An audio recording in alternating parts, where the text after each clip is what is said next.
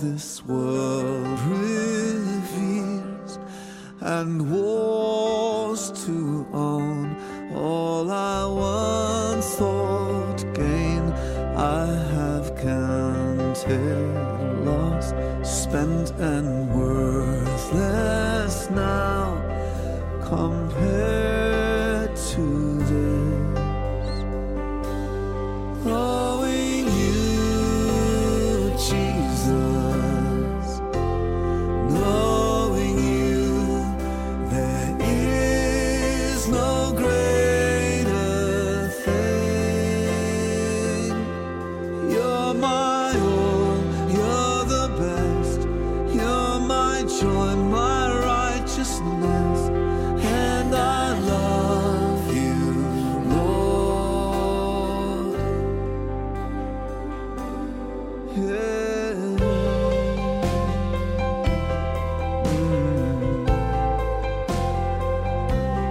Now my heart's desire is to know you more, to be found in you and known as yours, to possess by faith what I could not earn, all surpassing gift of righteousness. Knowing you, Jesus, knowing you, there is no greater thing. You're my all, you're the best, you're my joy, my righteousness, and I love you, Lord. Oh, to know the power of your risen life, and to know you in your suffering, to become like you in your death, my Lord, so with you to live and never die. Knowing you, Jesus, knowing you, there is no greater thing. You're my all, you're the Good morning and welcome. You may have noticed last week, and you may be noticing this week, that it feels quite a little bit toasty in here, hopefully quite comfortably warm. That's because we have a new heating system, and we just want to say thanks to Dave Seward for the many hours he's been putting in to get that not only set up, but also get it working. So we're very thankful for Dave's work in that. And then just a reminder that at the end of the service, when you're ready to leave, just stand up and then move directly to the doors at the back, keeping a 2-meter distance from others as you do that. And then we are meeting again this evening at 6 p.m., continuing in Matthew's Gospel, and that will be followed by an online coffee time. I hope you can join in with that. And then also online, on Thursday, we have our church prayer meeting, 7:45, and there'll be an email circulating about that. And then just some advance notice for next week. We're going to be beginning a series on the book of Deuteronomy. So it's quite a big book. You may not manage it all this week, but you might want to have a look ahead at that. We'll be finishing 2 Peter this morning, so that starts next week.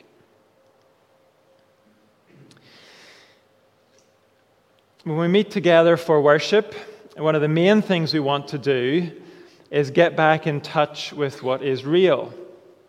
We want to remind ourselves of the truth. Why is that so important in worship?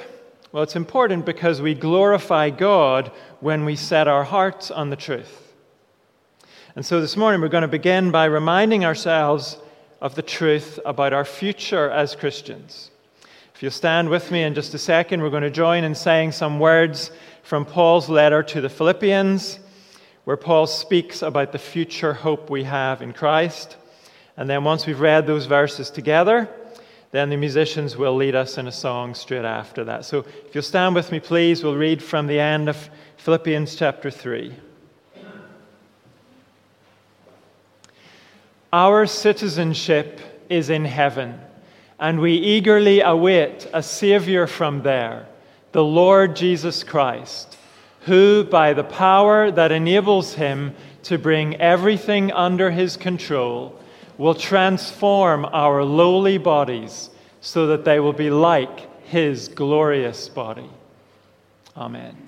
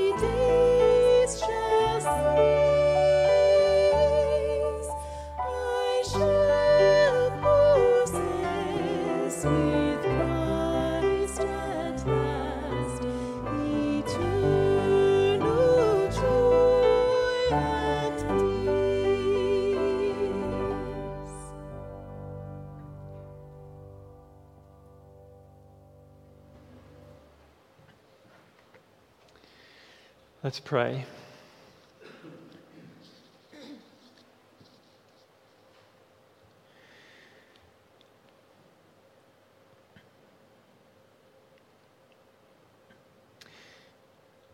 Lord God, we thank you that we're not trying to find temporary joy and peace for ourselves and then cling to those things for dear life.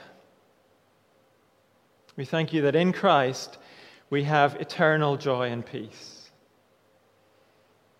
We have joy and peace that cannot be stolen from us. We have joy and peace that are not going to ebb away from us as the years go by. Thank you that our joy and peace in Christ are not only solid and lasting, but actually they are going to increase.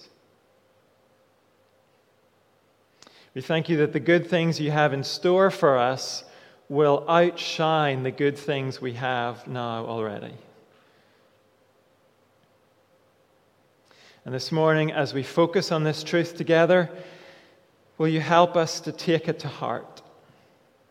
We know these things in theory, we know them in our heads, but we want these things in our hearts as well. We want to love the solid joy and lasting treasures we have in Christ. We want to love those treasures and those joys more than the joys that are flimsy and the treasures that are temporary. We want to love what we have in Christ more than those flimsy, temporary things this world can give us. So we ask you to come by your Holy Spirit, help us in our weakness, help us in our half-heartedness, maybe. Take your word and bring it to each one of us with new life and new power. And we take a moment quietly to bring our own personal fears to you. We bring our disappointments, our sins, our frustrations, and we lay them before you now.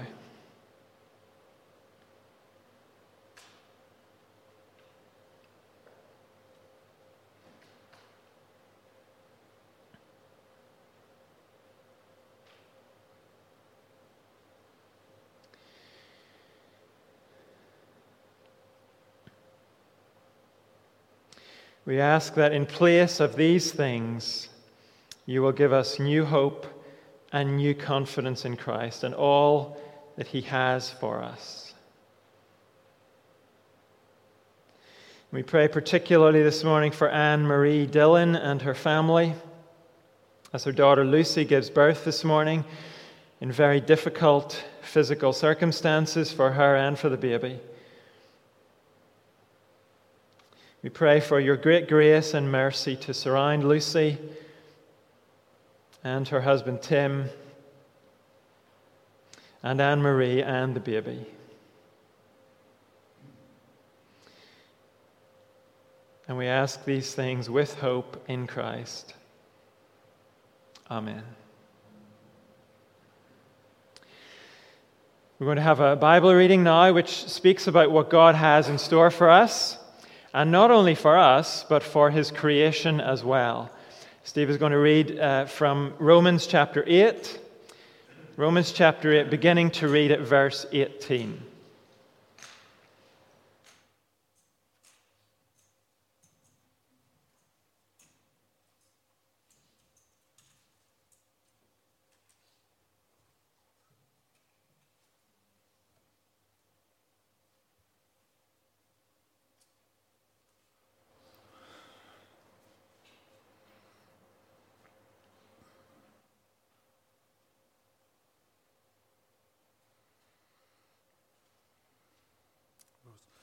Romans 18 to 25.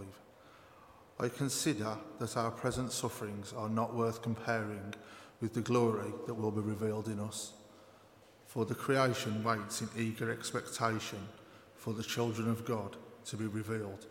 For the creation was subjected to the frustration, not by its own choice, but by the will of the one who was subjected it, in hope that the creation itself will be liberated from its bondage to decay and brought into freedom and glory of the children of God. We know that the whole creation has been groaning in the pains of childbirth right up to this present time. Not only so, but we ourselves, who have the first fruits of the Spirit, groan inwardly as we wait eagerly for our adoption to sonship. The redemption of our bodies, for in this hope we were served. But hope that is seen is no hope at all. Who hopes for what they already have? But if we hope for what we do not yet have, we wait for it patiently. This is God's word.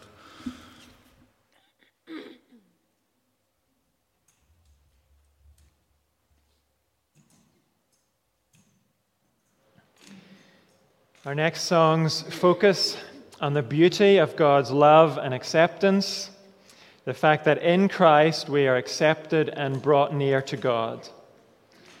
In Christ we face the future knowing, as we've just read, that the best is yet to come. As Christians, our future is a future not of disappointment and loss. It's a future of redemption, freedom, and glory. And that's all because there is a Redeemer for us.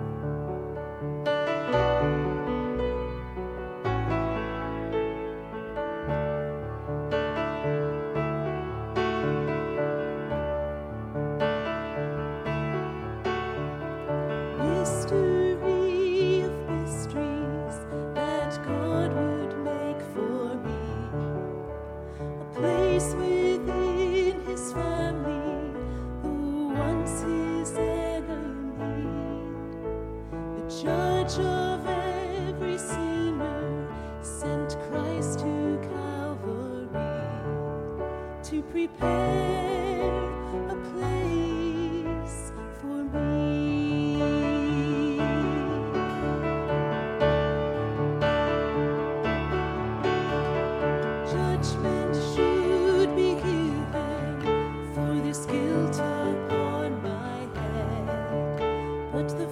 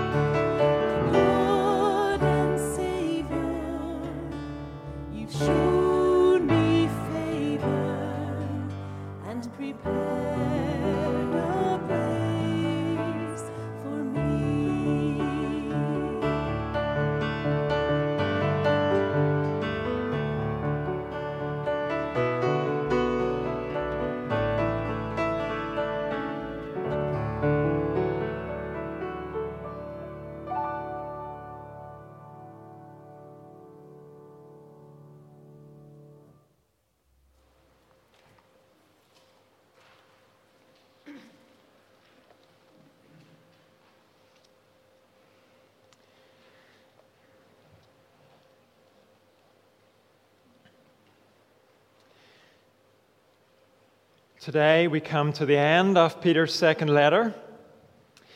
And in a sense, Peter has come full circle in the letter. He began in chapter 1 by calling us as Christians to pursue godly lives. And that's where he ends the letter too. But the difference is that in between, Peter has spoken about what's to come, the return of Jesus Christ. And now, as he brings this letter to a close, he calls us as Christians to live looking forward. So let's read from 2 Peter chapter 3, verse 11 to the end of the letter in verse 18. In the first part of chapter 3, Peter spoke about the day of the Lord. He spoke about the fires of judgment that will come with that day. And that's what he's referring to in verse 11 when he says, "Since everything will be destroyed in this way, what kind of people ought you to be? You ought to live holy and godly lives as you look forward to the day of God and speed its coming.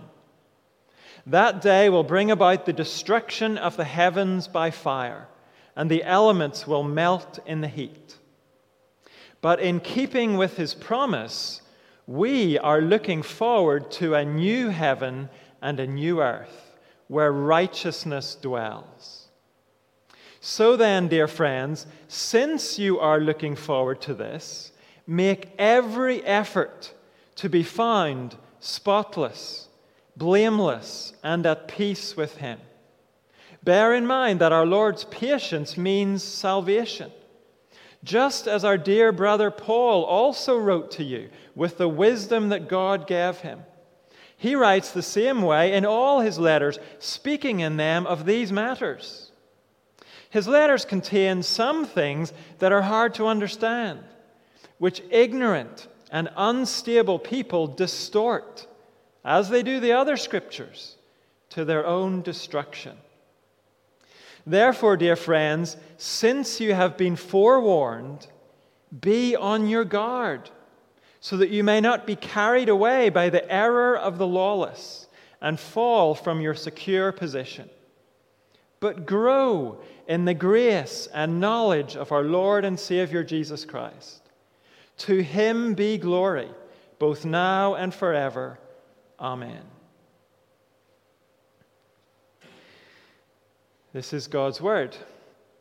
And it's worth noticing how Peter's focus has changed here from the first part of chapter 3.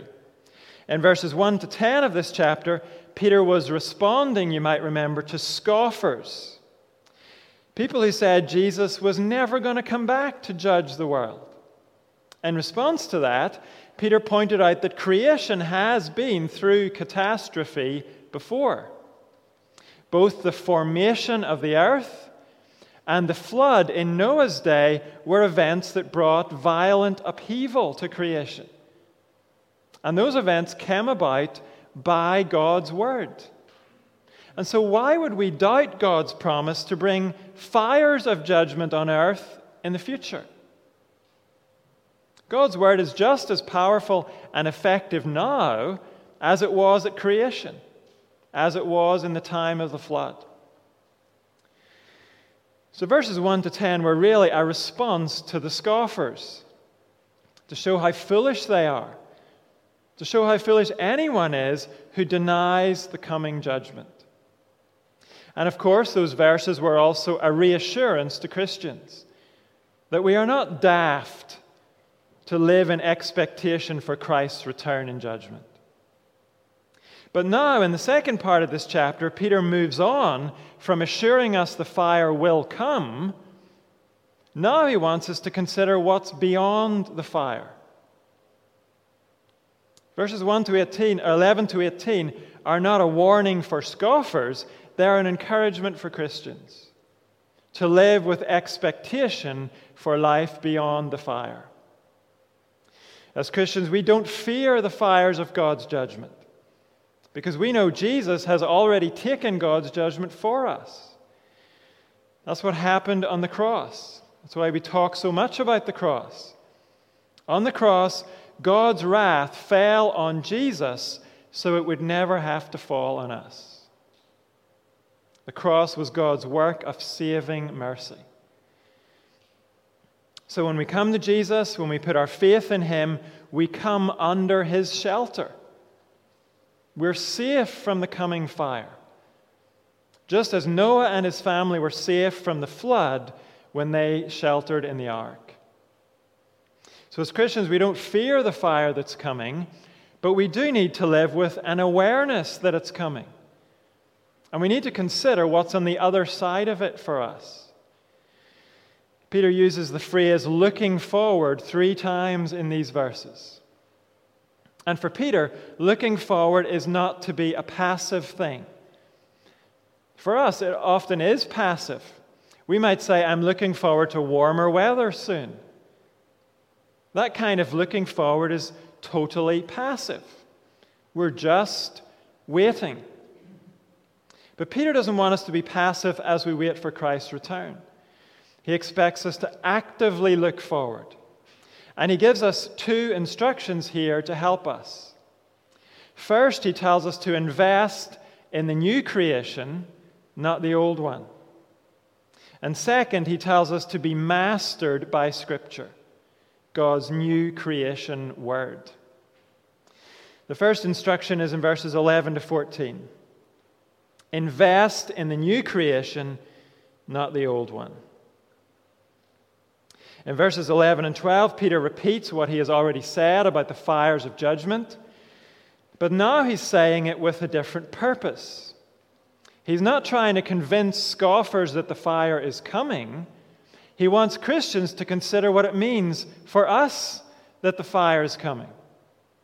It means this world in its present form is not going to last. And neither will the sinful attitudes and ambitions that are associated with this present world. Those things are headed for destruction along with this present world. And so as Christians, we have to take that into account. If we nurture ambitions and we make plans that are tied to this present world, then we're investing in something we know is going to crash. We might not know when it's going to crash, but it is going to crash. No investor with any sense would sink their funds into a company that's about to go belly up. They might invest in a company that's doing badly but has some hope for improvement. That might be worth a try. But no one invests in a situation where there is no hope of a return on their investment, and they know it. But that is exactly what you and I are doing if we invest our lives in things that won't survive the coming fire. Instead, Peter says, we're to invest in things that belong to God's new creation. Now, we need to think very carefully about this because sometimes Christians have taken this as an instruction to abandon the world we live in as much as possible, to cut themselves off from relationships with non-Christians, to have no involvement in their community, to abandon work, or at best, to treat their work as nothing more than a way to put food on the table, not as something to take pride in or give their best efforts to.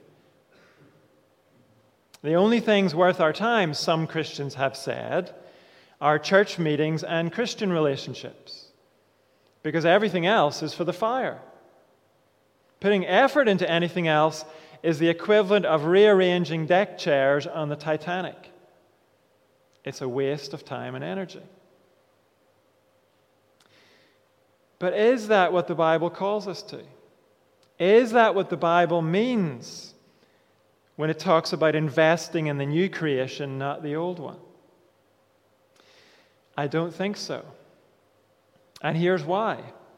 We saw last week that the destruction that's coming on this world is comparable to the destruction brought by the flood in Noah's day.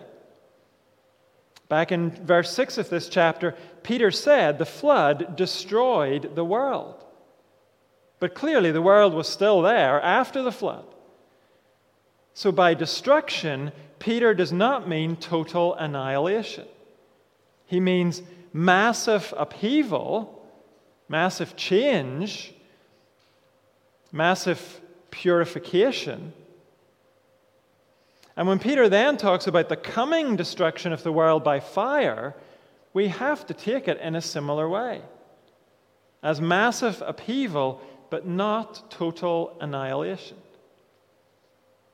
We have to take it that way because that's how Jesus explained it. When Jesus taught about the future, he spoke about the renewal of all things, not the annihilation of all things. You can find that in Matthew chapter 19, verse 28.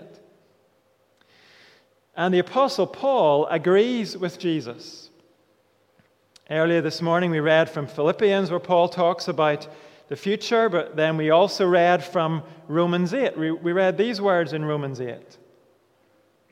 The creation waits in eager expectation for the children of God to be revealed. For the creation was subjected to frustration, not by its own choice, but by the will of the one who subjected it, in hope that the creation itself will be liberated from its bondage to decay and brought into the freedom and glory of the children of God.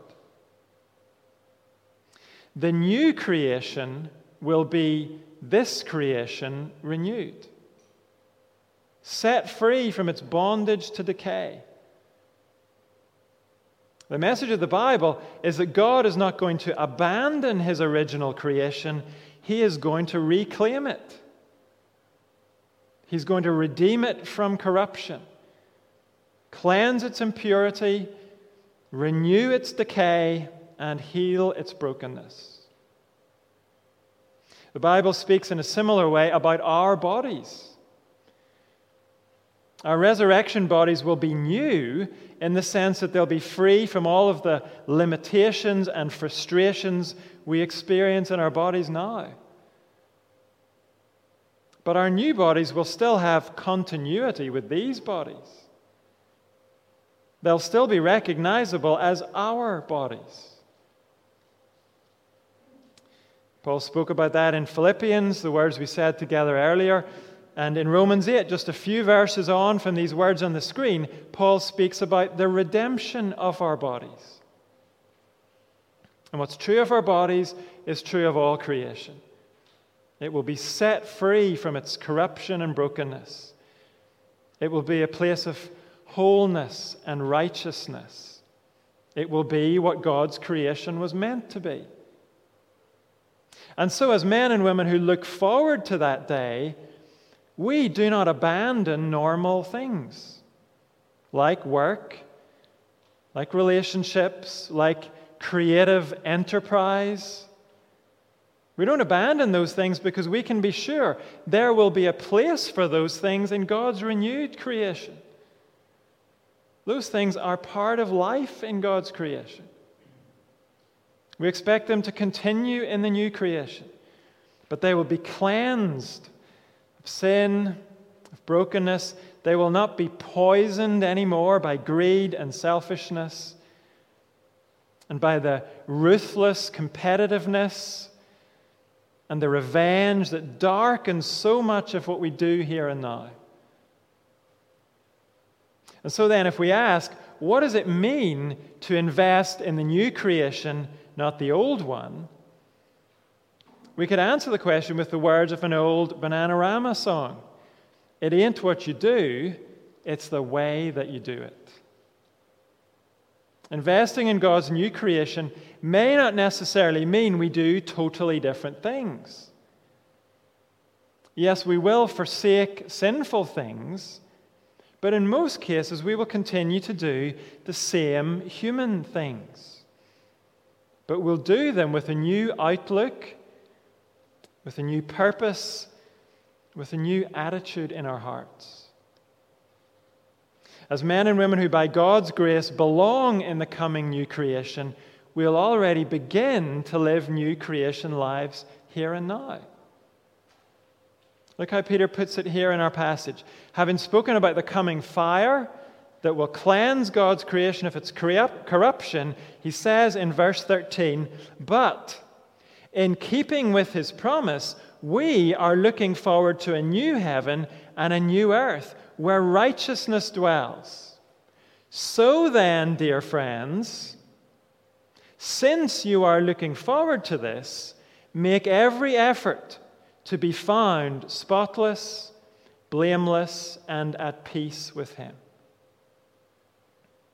In other words, since you're headed for a world of spotlessness and blamelessness, a world where your conscience is at peace because you're living in harmony with your holy God, since that's where you're going to be, and since that's what you're going to be, begin to be that way now.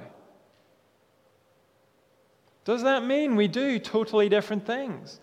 Does spotlessness and blamelessness only apply to our prayer meetings and our worship services? No, we're to work towards spotlessness and blamelessness in our work practices, in our finances, in our friendships, in our art and design. We have every reason to suppose all those things will go on in God's new creation. We're to invest all those things with new creation life here and now. So let's think about a couple of examples of that. How about concern for the environment? That's a part of life in this creation, and it will be part of life in God's new creation, I'm sure. We're certainly not going to care about the environment less than we do now. But think about environmentalism as it is now. Isn't it true environmentalism has become a kind of religion?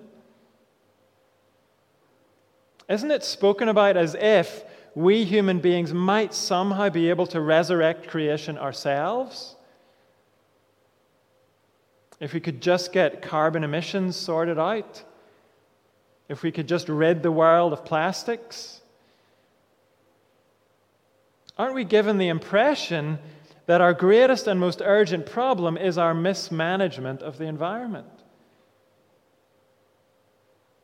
How does a new creation view differ from that? It differs because we realize the world's greatest and most urgent problems are not petrol and diesel cars. They're not inefficient recycling programs. The world's greatest problems are sin and rebellion against God. It's because of those things the fire is coming. Not because we haven't adequately developed alternative energy sources. As Christians, we do not put our hope in environmentalism. But because we know God is not finished with this creation, we take seriously our responsibility to be good stewards of creation. That responsibility was given to humanity in Genesis chapter 1. We were commissioned to rule God's earth as stewards under His authority. And God has never revoked that commission. He's never taken it away. And the reason He never revoked it is because He's going to renew His creation. He cares about it still. And so when you and I care for this creation, we're actually investing in the new creation. But so much of today's environmentalism just leaves God out of the picture. It leaves God's new heaven and earth out of the picture. It lives and acts as if this present world is all there is. And so environmentalism ends up revering creation as if it were God. It idolizes creation.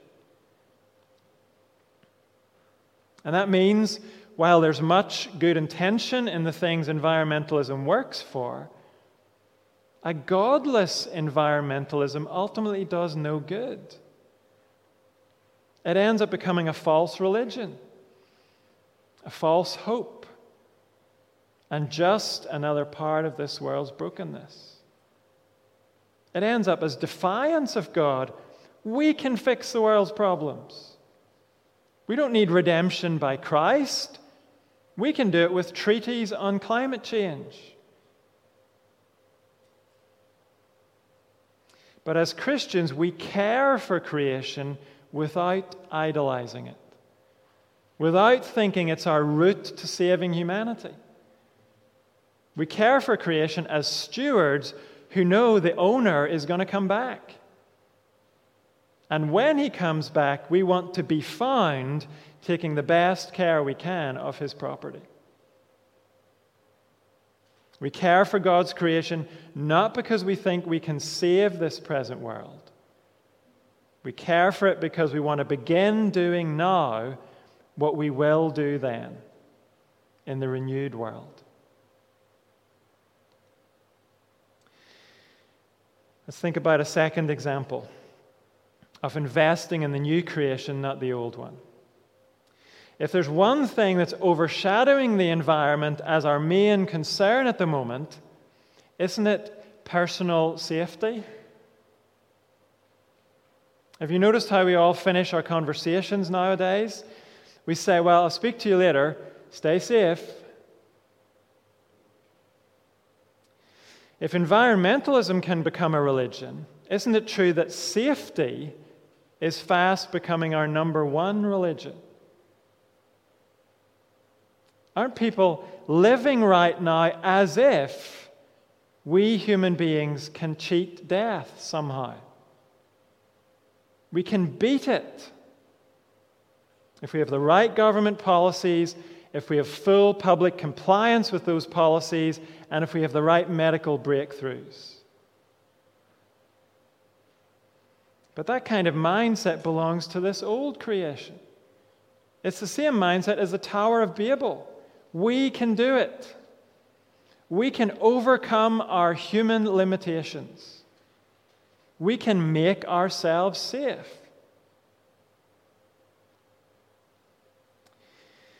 Recently, John Stevens, the director of FIEC, a group of churches that we belong to, John Stevens pointed out that our current fixation with COVID deaths is blinding us to the inevitability of death.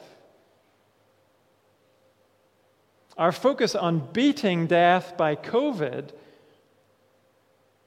is making us forget that death marches on every day as it always has. We are rightly sad that during the last year, 116,000 people in the UK have died from COVID. But do you know how many die every year in the UK from heart disease? 160,000.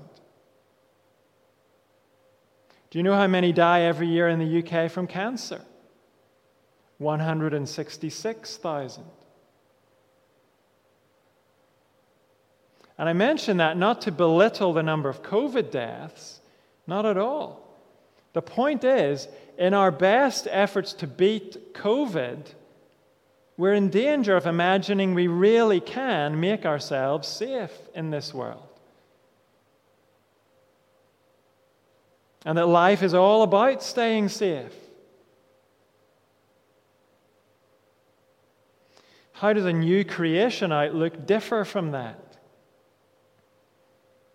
Well, a new creation outlook says, yes, I'm to live wisely, not recklessly, but I'm not to fool myself into thinking with the right precautions and the right medicines I can be safe. And a new creation outlook doesn't believe safety is supposed to be our number one priority anyway. Jesus did not make safety his number one priority in life. He was concerned to do his Father's will. And in his case, that was not safe at all. Down through history, millions of Christians have found that serving God and staying safe just don't go together.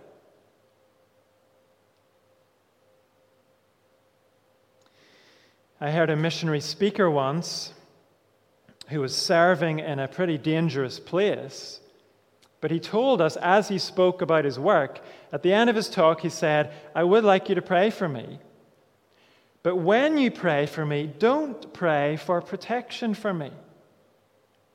I want you to pray that God will give me courage. That is a life invested in God's new creation. That man knew life in this world is never going to be safe. 100% of lives end in death. If anti-Christian persecutors in the Middle East don't get you, something else will. Like I said, we want to live wisely, not recklessly. But when you and I obsess over our safety, we're not thinking with the new creation in mind. We're living like this present world is all we have. So we better dig our claws into it and hold on for dear life.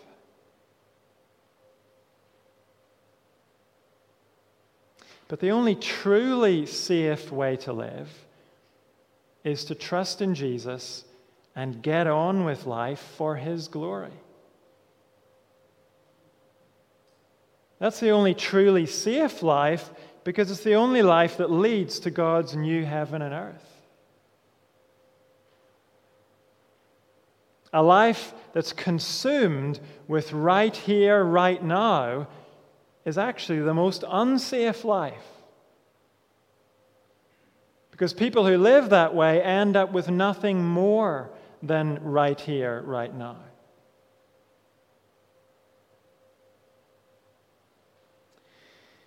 We could go on with other examples. We could think about how this relates to politics, how it relates to national pride, finances, relationships, and lots of other things. One of the reasons we're going to move on to the book of Deuteronomy next week is because Deuteronomy is all about the details of living differently, living in accordance with God's ways rather than the ways of this present world.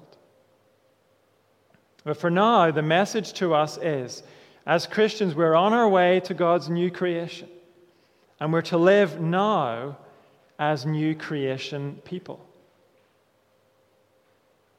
John Calvin summed up these verses in 2 Peter by saying, if we are looking forward to a new creation, we will begin renewal already within ourselves. Isn't that how we want to be found when Jesus returns? As people already living in ways that belong in his eternal kingdom. Peter knows we need a lot of help and guidance if we're going to become investors in eternity.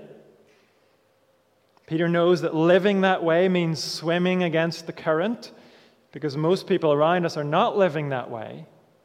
So in the second part of this passage, Peter shows us where we can get help.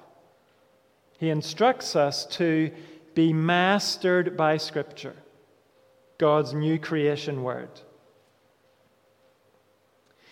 Back in verse 9, Peter has already mentioned the Lord's patience, the fact that he hasn't yet brought the fires of judgment. Peter said God's patience is patience with a purpose. It's so that people will come to repentance. And here in verse 15, Peter mentions that again. Our Lord's patience means salvation. And that gets Peter on to talking about Paul, because Paul says the same things.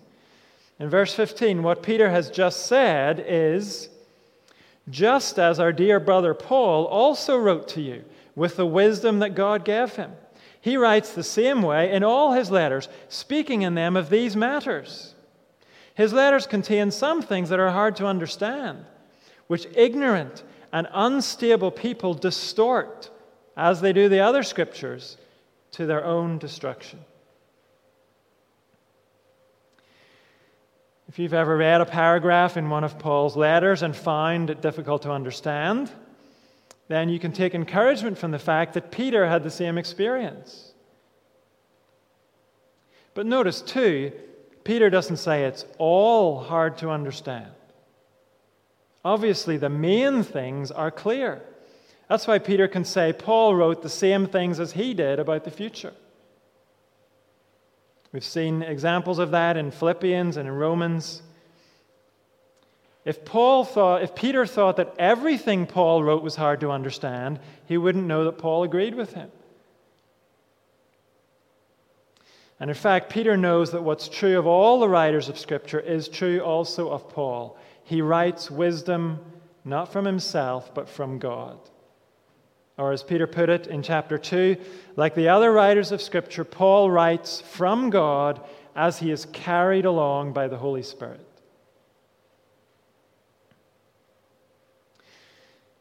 What is the Bible?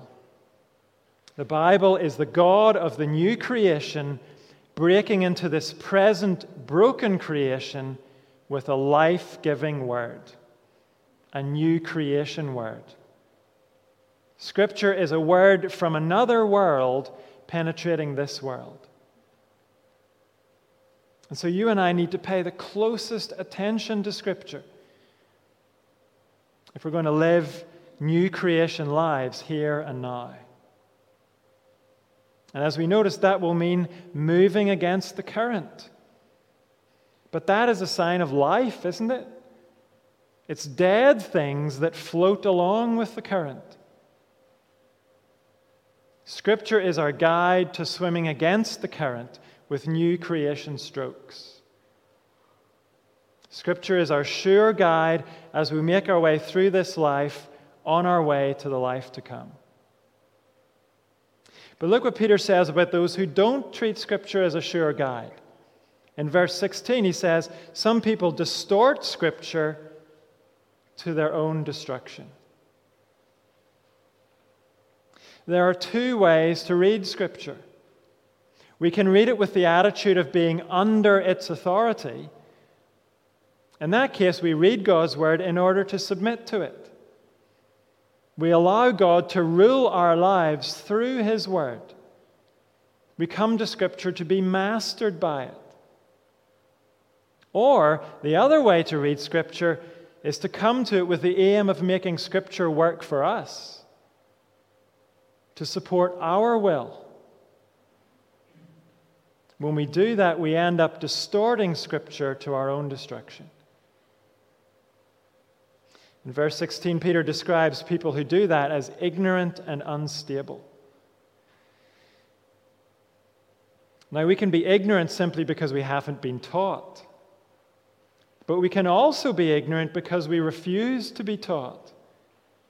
And that's what Peter has in mind here. He's speaking not about people who want to submit to God's word but don't yet know it very well.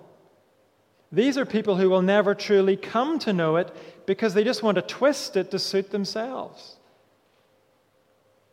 People like that can know a lot about the content of Scripture, but they will never truly understand it. Because they don't come to Scripture to have their lives and their thinking mastered by Scripture. They come to Scripture to master it. Peter's probably thinking here of the false teachers he spoke about in chapter 2. Their teaching introduced destructive heresies. Their teaching exploited people. It was teaching motivated by greed. But the reason those false teachers had such success was because they found others who were ignorant of Scripture and who were therefore unstable in their faith. Those unstable people were easy prey for false teaching. They were easily distracted from the need to look forward to God's new heaven and earth. And that's what Peter's challenge is in verse 17. He challenges us to live in ways that belong to that new creation without being distracted from it. Therefore, dear friends, since you have been forewarned, be on your guard, so that you may not be carried away by the error of the lawless and fall from your secure position.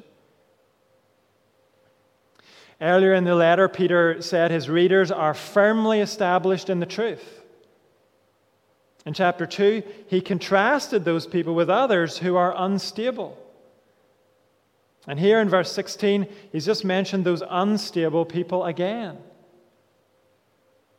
They're not firm in their knowledge of the Scriptures. And so here in verse 17, when he speaks about the secure position of his readers, I think he's again talking about being firmly established in the truth. These people are solid in their knowledge of the Scriptures, but they're to be on their guard. They're not to be complacent about their firm standing in the truth. They're to recommit to both increasing their knowledge of Scripture and, equally important, they're to seek to be increasingly mastered by Scripture, to have their lives ruled by this new creation word.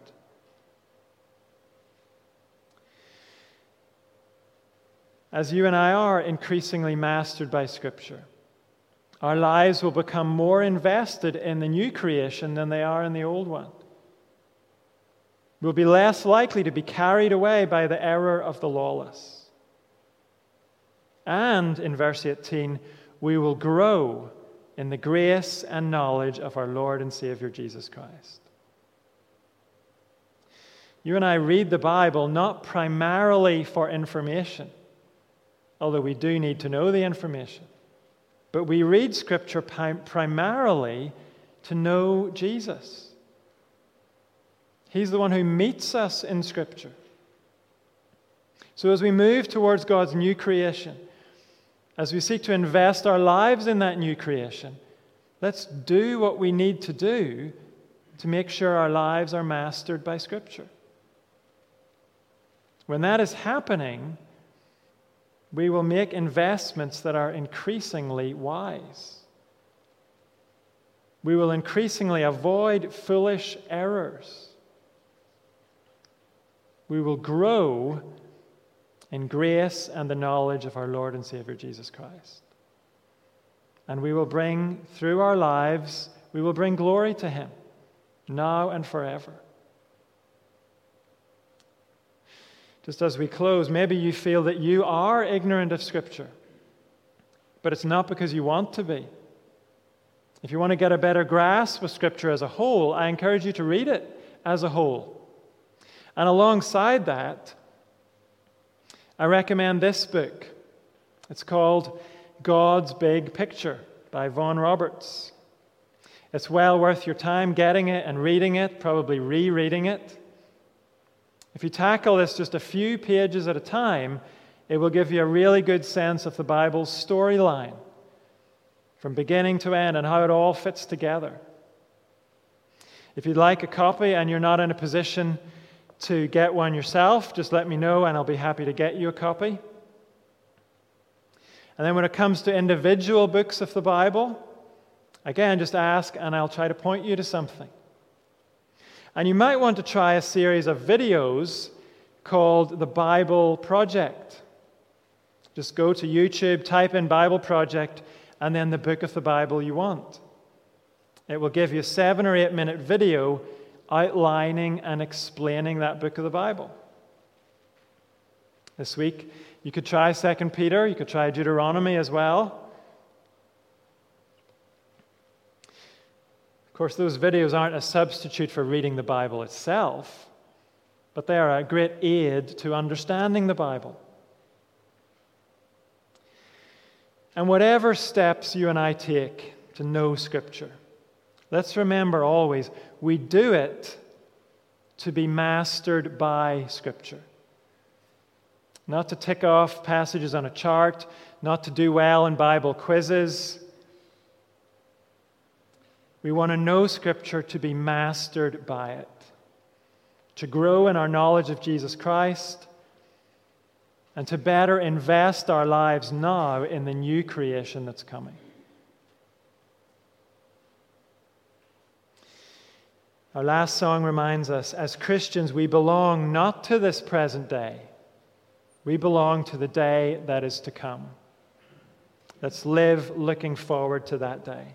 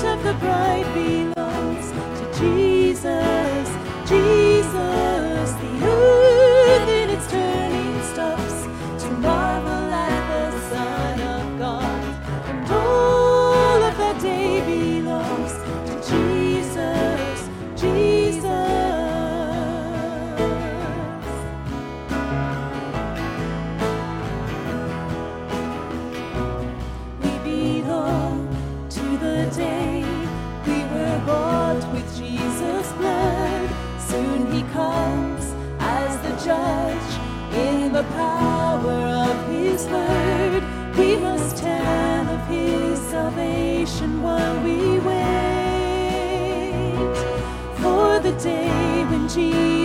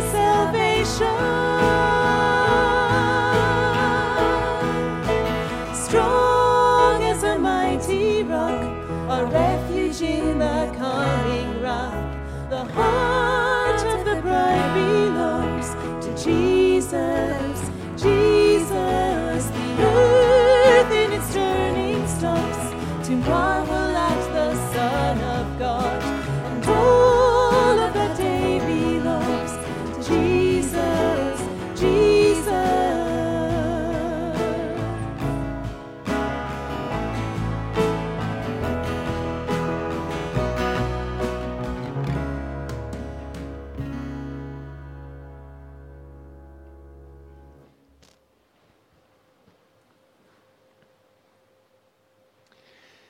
And to him be glory, both now and forever.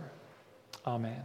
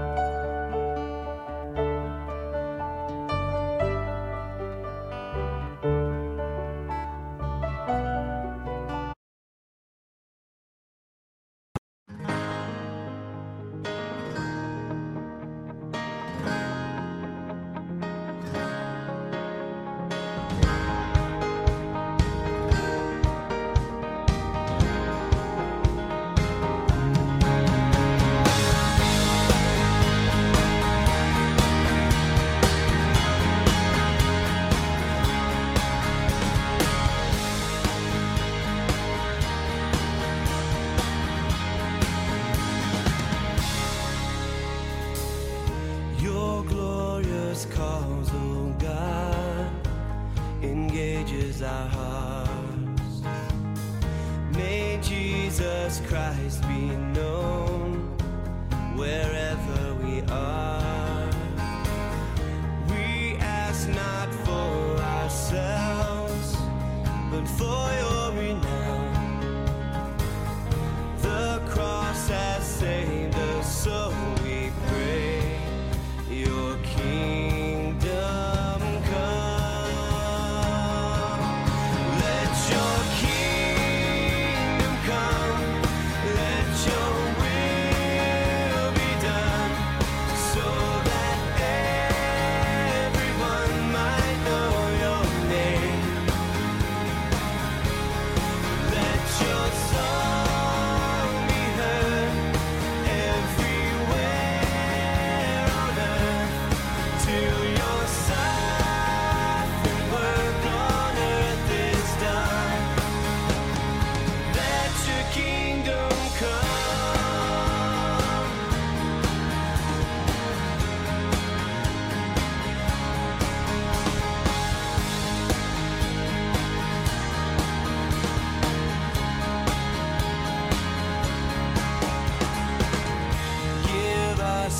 Strength, oh God, and courage to speak.